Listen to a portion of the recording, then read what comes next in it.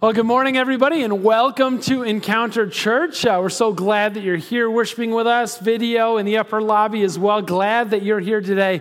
We are starting a brand new series here at Encounter called Fatal Failure. And the idea behind this series, you may have heard before that, not every failure is fatal, but sometimes it sure does feel like it, especially if you're somebody like me, that you're kind of a verbal processor. And what's nice about people like me is that you never have to wonder what I'm thinking about, because whatever is happening up here is like also coming out of here, right? It's just in real time. There's very, very little filter between the two, which sometimes gets me into a little bit of trouble.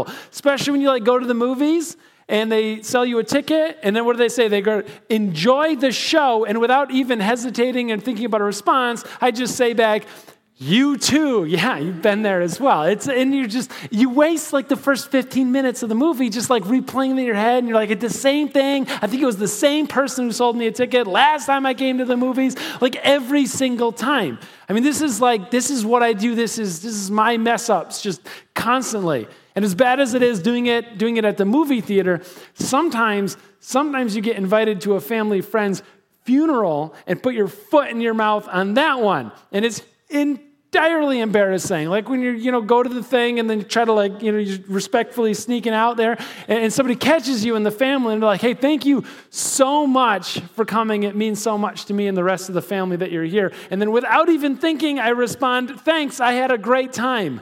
What is, it's cringy, right? It's painful. And you're like, I'm not inviting you to my funeral. And that's okay. Think about it for just a second. You'll get over it. No, it's painful, those failures. I just want to let you know, however badly you've had that foot and mouth, whatever your kind of failure is, I've probably been there too. My wife and I, when we were newlyweds, we did an internship in a church in Northern California, and we lived in a place just north of that. And so we drove south to this suburb on the north side of town, and we didn't even realize that we missed an exit until we could see the Sacramento City skyline that we were driving into. I had to call the church and tell them that I was going to be 45 minutes late because I missed an exit.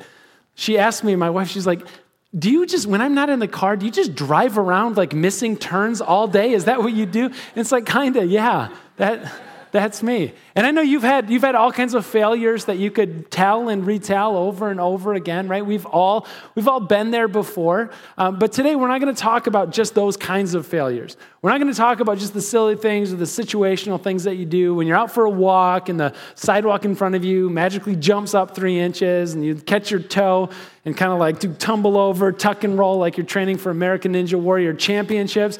We're not talking about that this morning. We're talking about something a lot more serious. Because we're talking about those times when you fail so hard, you're convinced it's fatal. We're talking about those times when it's debilitating. We're talking about those times when you just can't even imagine getting back up and going to work the next day, or going back to your family, or seeing the person that you let down. We're talking about those kinds of failures that you're looking at and going, it got me. It's fatal. I'm not coming back from this. And you have to know something, church. You have to know that you serve and worship a God who specializes in raising the dead. And so for our purposes this morning and throughout this entire series, actually, this whole thing could just fall under one umbrella. Is to say many of us, we think that our failures, we think our mistakes, we think that being a sinner disqualifies us from following Jesus. But the reality is it doesn't disqualify us. It's a prerequisite. We need it, it's required. And so I'm just going to say that one more time because it is the whole series in a nutshell right there, is that we think that our failures, our mistakes, being a sinner disqualifies us from following Jesus. But the way Jesus taught us to believe is that it's actually required. It's a prerequisite to following after him. And we get that from a story this morning that's told in the Gospels. It's told twice, actually. It's the story of the calling of Simon Peter, one of Jesus' disciples. And what I want to do for us this morning is take a look. It's kind of unique. It's a little bit different. And if you've heard this story, it's probably going to be a little bit different than maybe you've heard it before. So, unlike usual, try to pay attention to me. If we could just kind of hang in there together, I think it'll be worth it in the end. We're going to look at this story from 2 different angles. We're going to look at it because the Jesus story is told. It's so important. It's that historic and it's that sense of like global importance of a story that the Jesus story is told 4 times from 4 different perspectives, presumably for 4 different audiences. And so we're going to take a look at 2 of them this morning. The first one is Matthew. Now, when Matthew tells the story, he's writing to these like good Jewish kids who raised up in the synagogue, who raised up in spirituality. These are kids that could recite large, memorized portions of the stories in the Old Testament. These are kids that knew the stories. They were family stories. These are kids that knew the Bible to them. And Matthew writes the Jesus story specifically towards them, kind of like religious insiders. So if you like grew up in church and if you know all these stories and if very little new information comes at you, like, listen, Matthew might be the perfect Jesus story, gospel for you because he's writing it with you actually in mind. But the way Matthew tells the calling story of one of Jesus' disciples, Simon Peter, it is scary direct. So let's go there. If you want to follow along, there's Bibles underneath the chairs in front of you. If there's not, somebody took it at 9:15, and we actually like that around here and celebrate that. So if you'd like to take one, that's our gift to you as well. And the words are going to be on the screen behind me. It starts off Matthew 4, verse 18. As Jesus was walking beside the Sea of Galilee, he saw 2 brothers. He saw Simon, called Peter, and his brother Andrew, and they were casting a net into the lake. For they were fishermen. Like, thank you, Captain Obvious, as opposed to recreational people casting nets into the lake, right? This is how direct it is. Listen, verse 19, come follow me, Jesus said, and I'll make you out to fish for people. And could you imagine that happening today? Like, could you just imagine like Jesus swinging by a job site, right? And he just like construction, kind of hammer, nails, air compressors are going on, and Jesus is like, hey, follow me, plumber. You can plumb for people. Like, what does that even mean? What do you mean plumb for people? What does it mean fish for people? Like, Jesus, come on, man. I'm doing a cool sermon, but like, I'm trying to get something done over here, right? Like, framers, just come frame folks. Like, let's just do, it doesn't mean anything. What does it mean? And so, like, maybe some of you have heard this before, and you're like going, I've heard that I'm supposed to just like drop everything and like follow after him, but he gives us very little to go on in Matthew. Yeah, it gets worse. Listen, next verse. Verse 21, going on from there, Jesus now, he saw 2 other brothers, James, son of Zebedee, and his brother John, and they were in a boat with their father, Zebedee, preparing their nets. And Jesus called to them, verse 22, and immediately they left the boat and their father and followed him. Like, what in the world? These guys are in the boat, and Jesus is like, hey, you guys see, like, come follow me. And they're like, well, okay, that's it. See you, Dad. Like, I'm gone. Drop the nets. Tell Mom, we said goodbye. Good luck with the family business. If there's a mic to drop, like, that's the time that it drops. Like, Jesus, he just took them. They're gone. They're out of there. And the part of that story that gets me, though, is like maybe you've heard that before, and it was presented to you maybe like at Jesus camp or maybe just here on the weekends. And we just like frame this and we set it up. It's like, now's the time. Jesus is calling you. It's time to drop everything and follow after him. Whatever it is, let it go. Because he's either Lord of all or he's not Lord at all. So get on board. Follow in. Drop everything. And you're going, I don't know. That seems like a really tall order. Like, you're asking for a lot. Yeah, I'm asking for your whole life. That's what he deserves, doesn't he? I don't know, like, can I just, like, finish the semester? Can I get a little bit more information? But that's Matthew. He gives us very, very little to go on. And maybe if you were raised in the church and you went to Sunday school and Jesus camp and church on the weekends, maybe that's all it would take. But for some of us, for some of you, it's going to take a little bit more than that. And so Matthew, he tells us the story.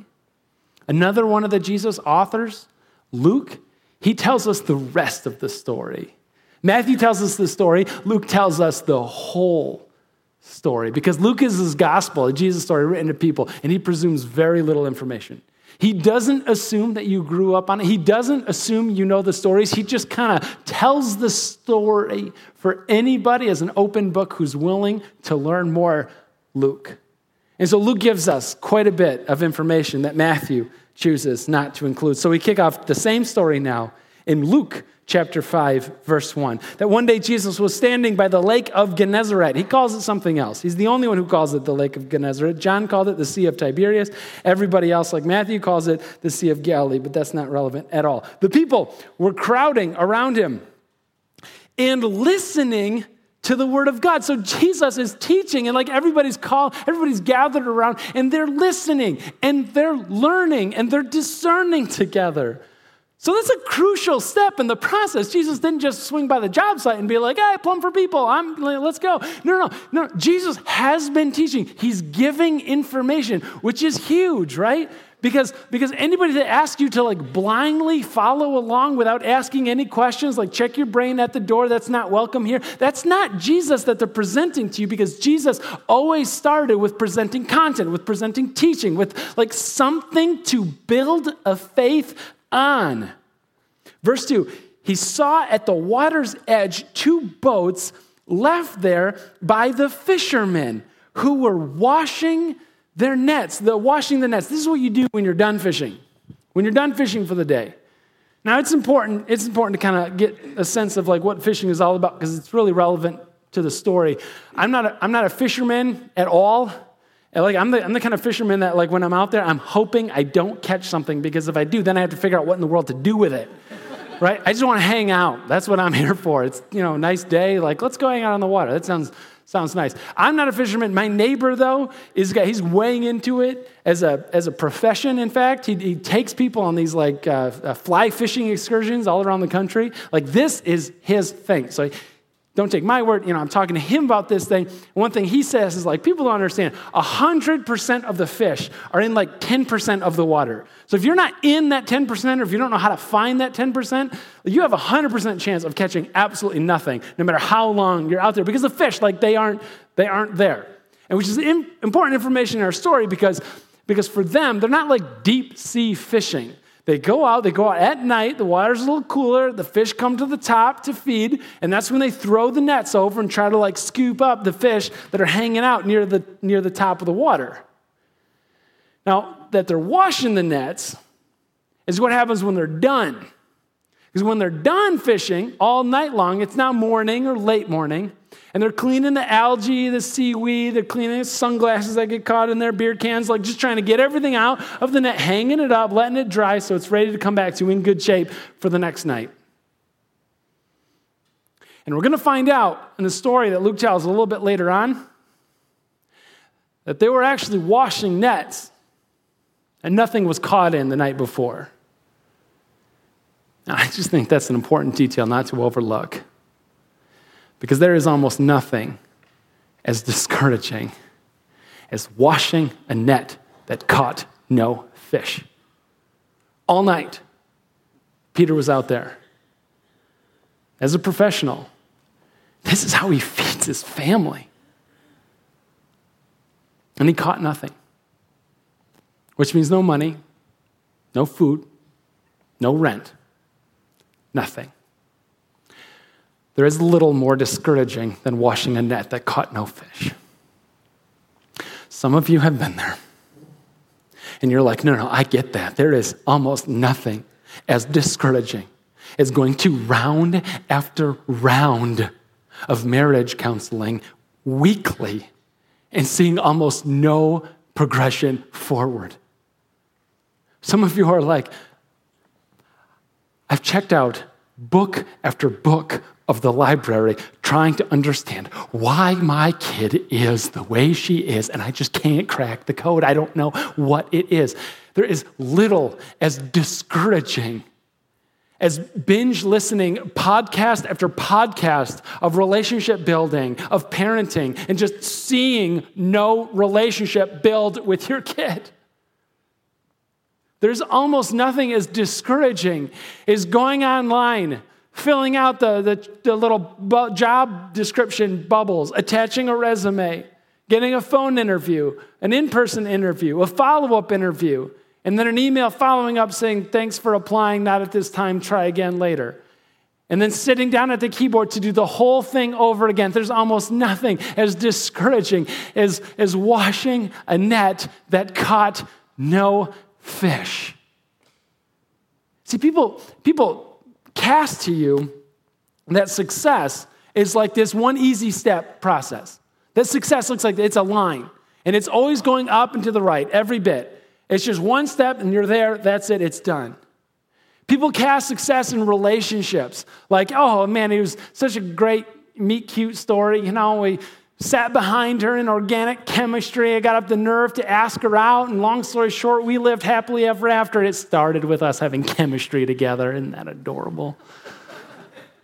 Except for that's not what happened. I mean, you tried, you asked her out, she said no, and that's it. She lived happily ever after. I'm still looking, right? Like, that's the story. It doesn't go like that at all. And you're going like, well, what happened to that success thing that's just like easy and clear, one step? I could see it. Why couldn't they?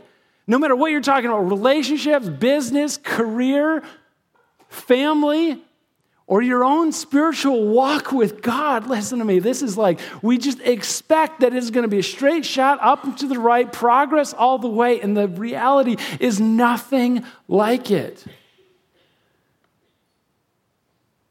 I could pose two stories of what my life has been like around here.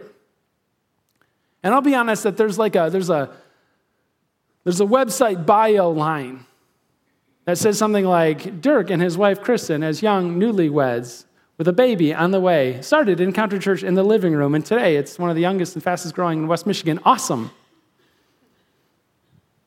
But that's not the truth.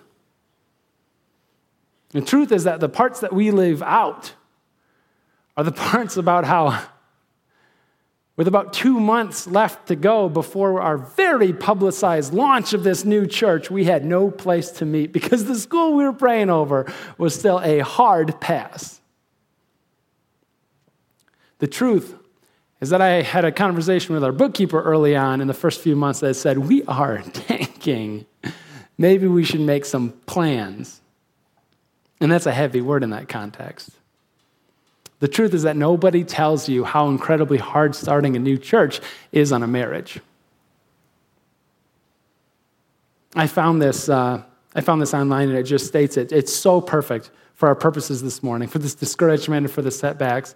It's so good. So maybe you've seen it before. Somebody was journaling together, and they said, this is just what success looks like. Success looks what people think it looks like, straight shot up and to the right. What it really looks like. And it's just like squiggling, curly cues, the letter X. I don't know.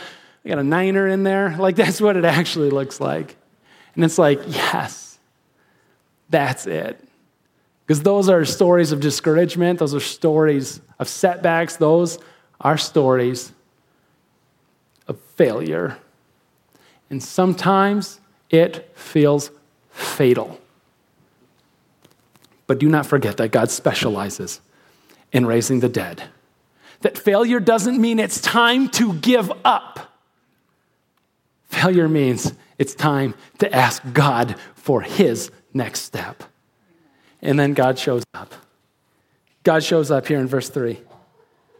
Jesus now, he got into one of the boats. He just gets in. I love it. The one belonging, he takes the first step, speaks the first word. The one belonging to Simon Peter, and asked him to put out a little from shore. See, the acoustics were better in the boat. People couldn't hear him on land, and so he thought if he could get out a little ways with the backdrop of the hill, people could actually hear his teaching. And then he sat down and taught the people from the boat. Verse 4, and when he had finished speaking, he said to Simon Peter, he said, put out into deep water and let down the nets for a catch. Remember what I told you about fishing? The best time is all night. 100% of the fish are in 10% of the water. The daytime is a terrible time to go fishing. And so we know exactly what Simon Peter was thinking when Jesus asked him, hey, let's go fishing during the day. We know that Simon Peter was thinking to himself, typical carpenter, like knows nothing about fishing at all, right? That's it. But Jesus asked him to do something that he's done 1,000 times, but he asked him to do it differently this time than ever before. And Simon Peter, verse 5, Simon Peter answered him Master. Isn't that interesting? He uses the word master. He didn't address him at all, but now he gives him the respectful title of master because he's been listening to Jesus' teaching. He's been impacted by the content and by the lessons that Jesus has taught. It resonated with Simon Peter, and so he gives him the respect of calling him master. We've worked hard all night and haven't caught anything. But because you say so, I will let down the nets. Like, Jesus, you say so. I already did the thing. I finished doing the thing that you do when you're finished with something. It's like those of you dads who make pancakes on Saturdays, when you like clean the pan and the spatula and the bowl, you put everything away and the kid's like, can I have one more? I finished doing the thing that I did. When I'm done doing it, I'm out, right? And then Jesus says, hey, would you do it one more time? And Peter's like, Jesus, I don't know if you noticed this, but you developed a crowd around you, and that's great for you. But now you're asking me to go out into the water during the day when no boats are out there at all fishing. It's a terrible time to do this particular kind of fishing. Jesus, do you know they're going to laugh at me when I push out into the water? Do you know what you're asking? But because he stuck around and heard Jesus teaching just this enough, he was like, listen, okay, I guess. And because he caught no fish, he had nothing to lose. See, just imagine if the story was there, if it went a different way. Imagine if the night before he's a professional fisherman. Imagine if he has a usual haul. He's got a bucket or two of fish. He's got a bucket or two of fish, and Jesus is giving his compelling message, and Peter's sitting there, Simon Peter, and he's listening to this. He's like, oh, that's good. That's good. It kind of resonates with me. I understand where you're coming from, Jesus. You seem like a smart guy. And Jesus, let's go fishing during the day. And he's like, no, man, I got a bucket full of excuses. I can go into town. I gotta barter for a good price on my fish. I gotta sell them to the best bidder. I got to go grocery shopping. I got to come home. I got to see my wife. I got to see my kids. I got to pay the rent. I got to go grocery shopping. Like, come on, man. I got all kinds of things to do. I got a bucket of excuses here, except for all night long, he's been out there failing, bringing nothing in at all. And so now he doesn't have to go to market. He doesn't have to barter for a good price. He doesn't have to go home and see the disappointed look on his wife's face when he says there's no money, and his kids when he says there's no food. He's got nothing to lose. So he says, Jesus, you are literally the best option I have. Even though it makes no sense at all, I'll do it. In church, you don't get to a place where you'll say yes like that if you've had any kind of success on your own. That kind of yes only comes from a bucket of failure all night long. And just like imagine though, like the two roads, like the two paths that went ahead of Simon Peter at this juncture in his life. Just like if he could go Ghost of Christmas Future style, like see, what's in store. On the one hand, but on the other, like Simon Peter says yes to Jesus, and his life has changed. In fact, the lives of everybody around him, his coworkers, his fellow fishermen, those lives are changed. That Simon Peter would be known as like the rock upon which Jesus builds this incredible church. That Simon Peter is just a story that's told and retold throughout all these generations. Imagine, again, Ghost of Future style, Jesus could take Peter and show him like what's going to happen. And Jesus says, listen, Peter, I want to show you this cool building. Peter, it's going to be great. It's yours. We got the slide coming up here. Peter, it's amazing. It's gold. It's ornate. It's fancy. It's obviously extremely expensive. Peter, this thing right here, this is a basilica. And he's like, what? He's like, don't worry about that. It's called St. Peter's Basilica. It's named after you. Peter, it's named after, do you know where it is? It's in Rome. He's like, Rome? Rome, right? Like that Rome, like our oppressors? Rome. Yeah, it's in Rome. The current emperor, Tiberius, actually, he's like a footnote in the history of like what you and Jesus were up to in this era in human history. Like you guys this was the most important thing, Jesus. And like this other guy, this emperor, we almost forgot about him. In fact, people are going to go to Rome and they'll take tours. They'll pay for tours. And they're going to tour the ruins of Emperor Tiberius, the Caesar at the time. They'll tour his ruins and they'll worship at your church that's still being used. Like, Peter, that's how significant. You're going to outlast the Roman emperor because you had failure, because you're not tempted to exchange that for a bucket of fish. I just wonder how often when we pray for something, and God's like, man, if I gave that to you, you couldn't see past that. I've got something so much grander, something so much bigger in mind for you. But listen, it's got to start with failure today so you can be in a place where you can say yes tomorrow. I just wonder, like, how often God's like, listen, you have to know that there's got to be pain so that you can see me as a healer. You've got to know that there's got to be difficulty so that you can see me as a deliverer. You've got to live and experience deep and profound brokenness in this life because that's the only way that you're going to know that I am the one, the true one that can completely wholly put you back together again. It starts with a place of mistakes. It starts with a place of flat on your face, fatal failure. Because that doesn't disqualify you from Jesus. That is a prerequisite to following after Jesus. That failure, it is an event. It is not a person.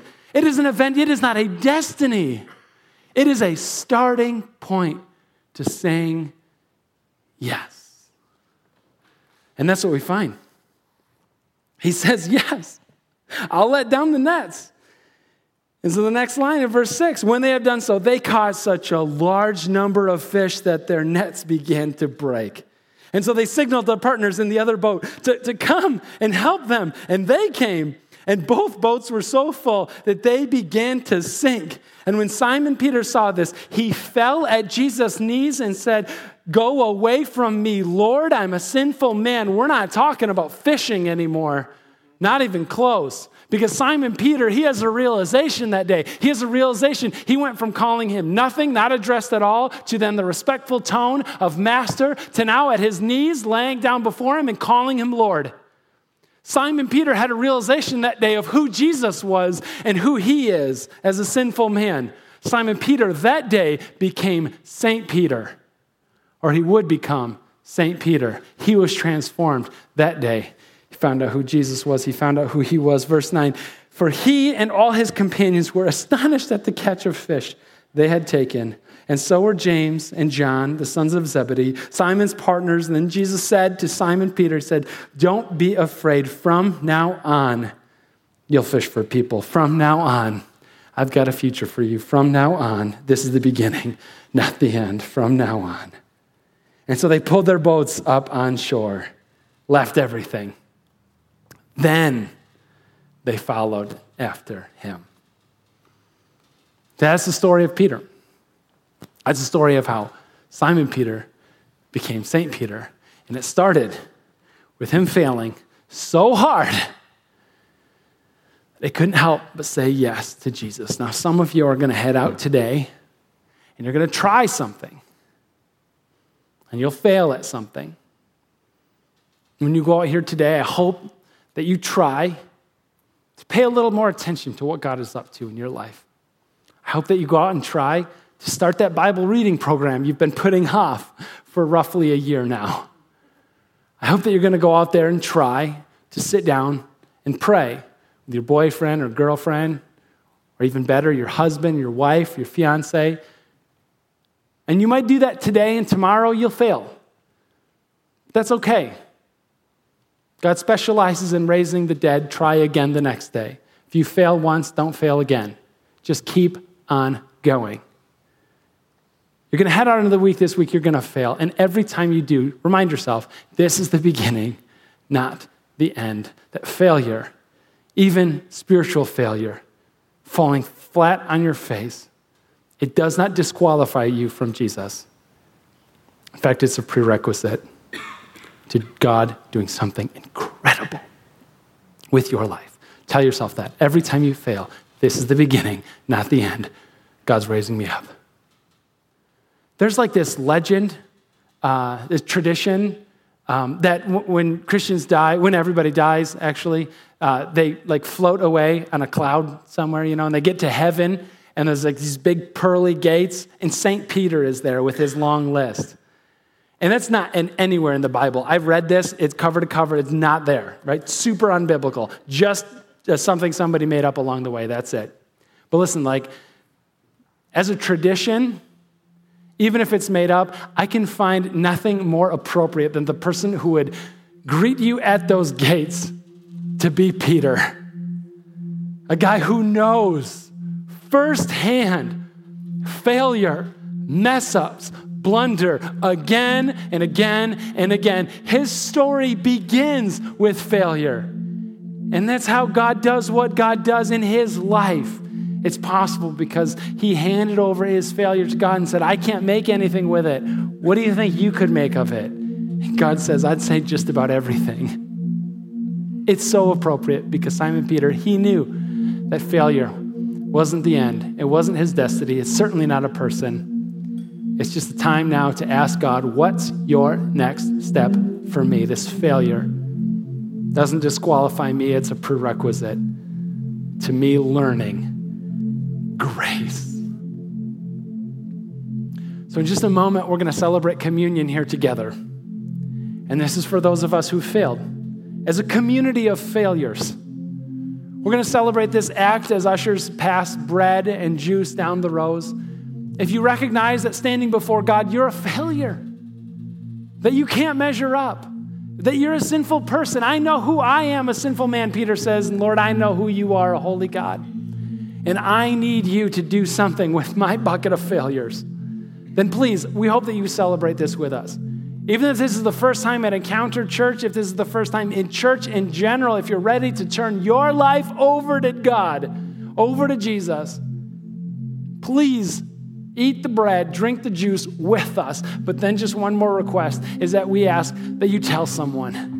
Tell me about it. This is the first time I celebrated. If this is the first time or the first time in a long time that you celebrated communion, we have a worship team up here. They're worship leaders, whether they do that with their mouths or with their instruments. These are people who would love to celebrate with you. Tell somebody today what God is up to in your life. We have a team set up in back. They would love to pray with you during this last song. If you're not ready yet, if this is not your commitment time, if this is not where you are, if you're in that exploration stage, if you're just listening, like Peter was, just listening, that's okay too.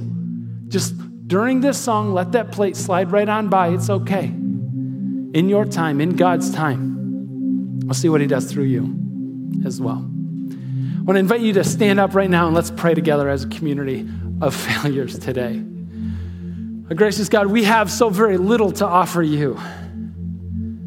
In fact, what we do have to offer is a bucket of our shame, a bucket of our failures, all the mistakes that we've made, the moral blunders, the words we wish that we could take back. God, you're the one who makes beautiful things out of the mess. And so we ask, God, that you make something beautiful out of our lives, out of our buckets as well. God, to those of us who are just at the end of ourselves, teach us in a new way here today that the end of us is the beginning of you.